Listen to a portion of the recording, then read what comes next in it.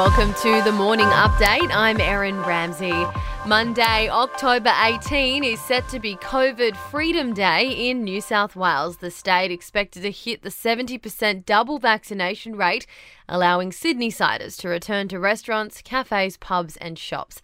Damien Kelly from Business New South Wales says it can't come quick enough. We need to get them opened up and we need to get people out and about having fun again. Lockdowns are set to be lifted in parts of regional New South Wales from midnight tomorrow.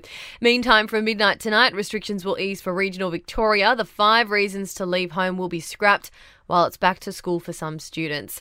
Another 500,000 Pfizer vaccines are on their way to Australia. The shipment has left London and is due in Darwin today. A 33-year-old man has been arrested over the murder of Melbourne woman Shanae Edwards. It comes more than a month after she was found dead in the Eastern European country of Georgia. A 33-year-old man is now in custody. Australia's new trade deal with Great Britain is making headlines in the UK this morning. It's been revealed that the British government bowed to pressures from Australia to drop climate change targets included in the original agreement. And we're being urged to reach out and ask our friends and family how they are on Are You OK Day today. Research shows 80% of people who've recently spoken to someone about it feel more supported and cared about. 72% say it helped them feel better about their situation. To sport, in tennis, Britain's Emma Raducanu is into the semi-finals of the US Open after beating Belinda Bencic this morning.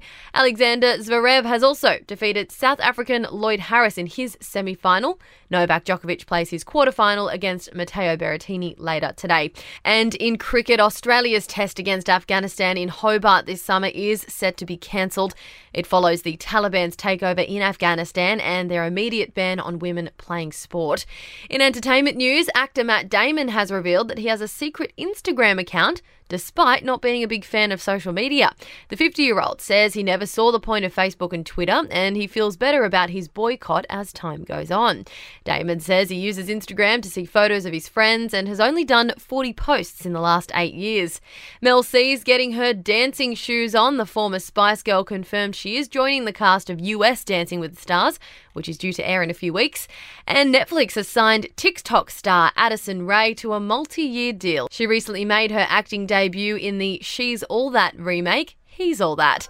That's your latest from the Nova podcast team. We'll see you this afternoon for another episode of The Update.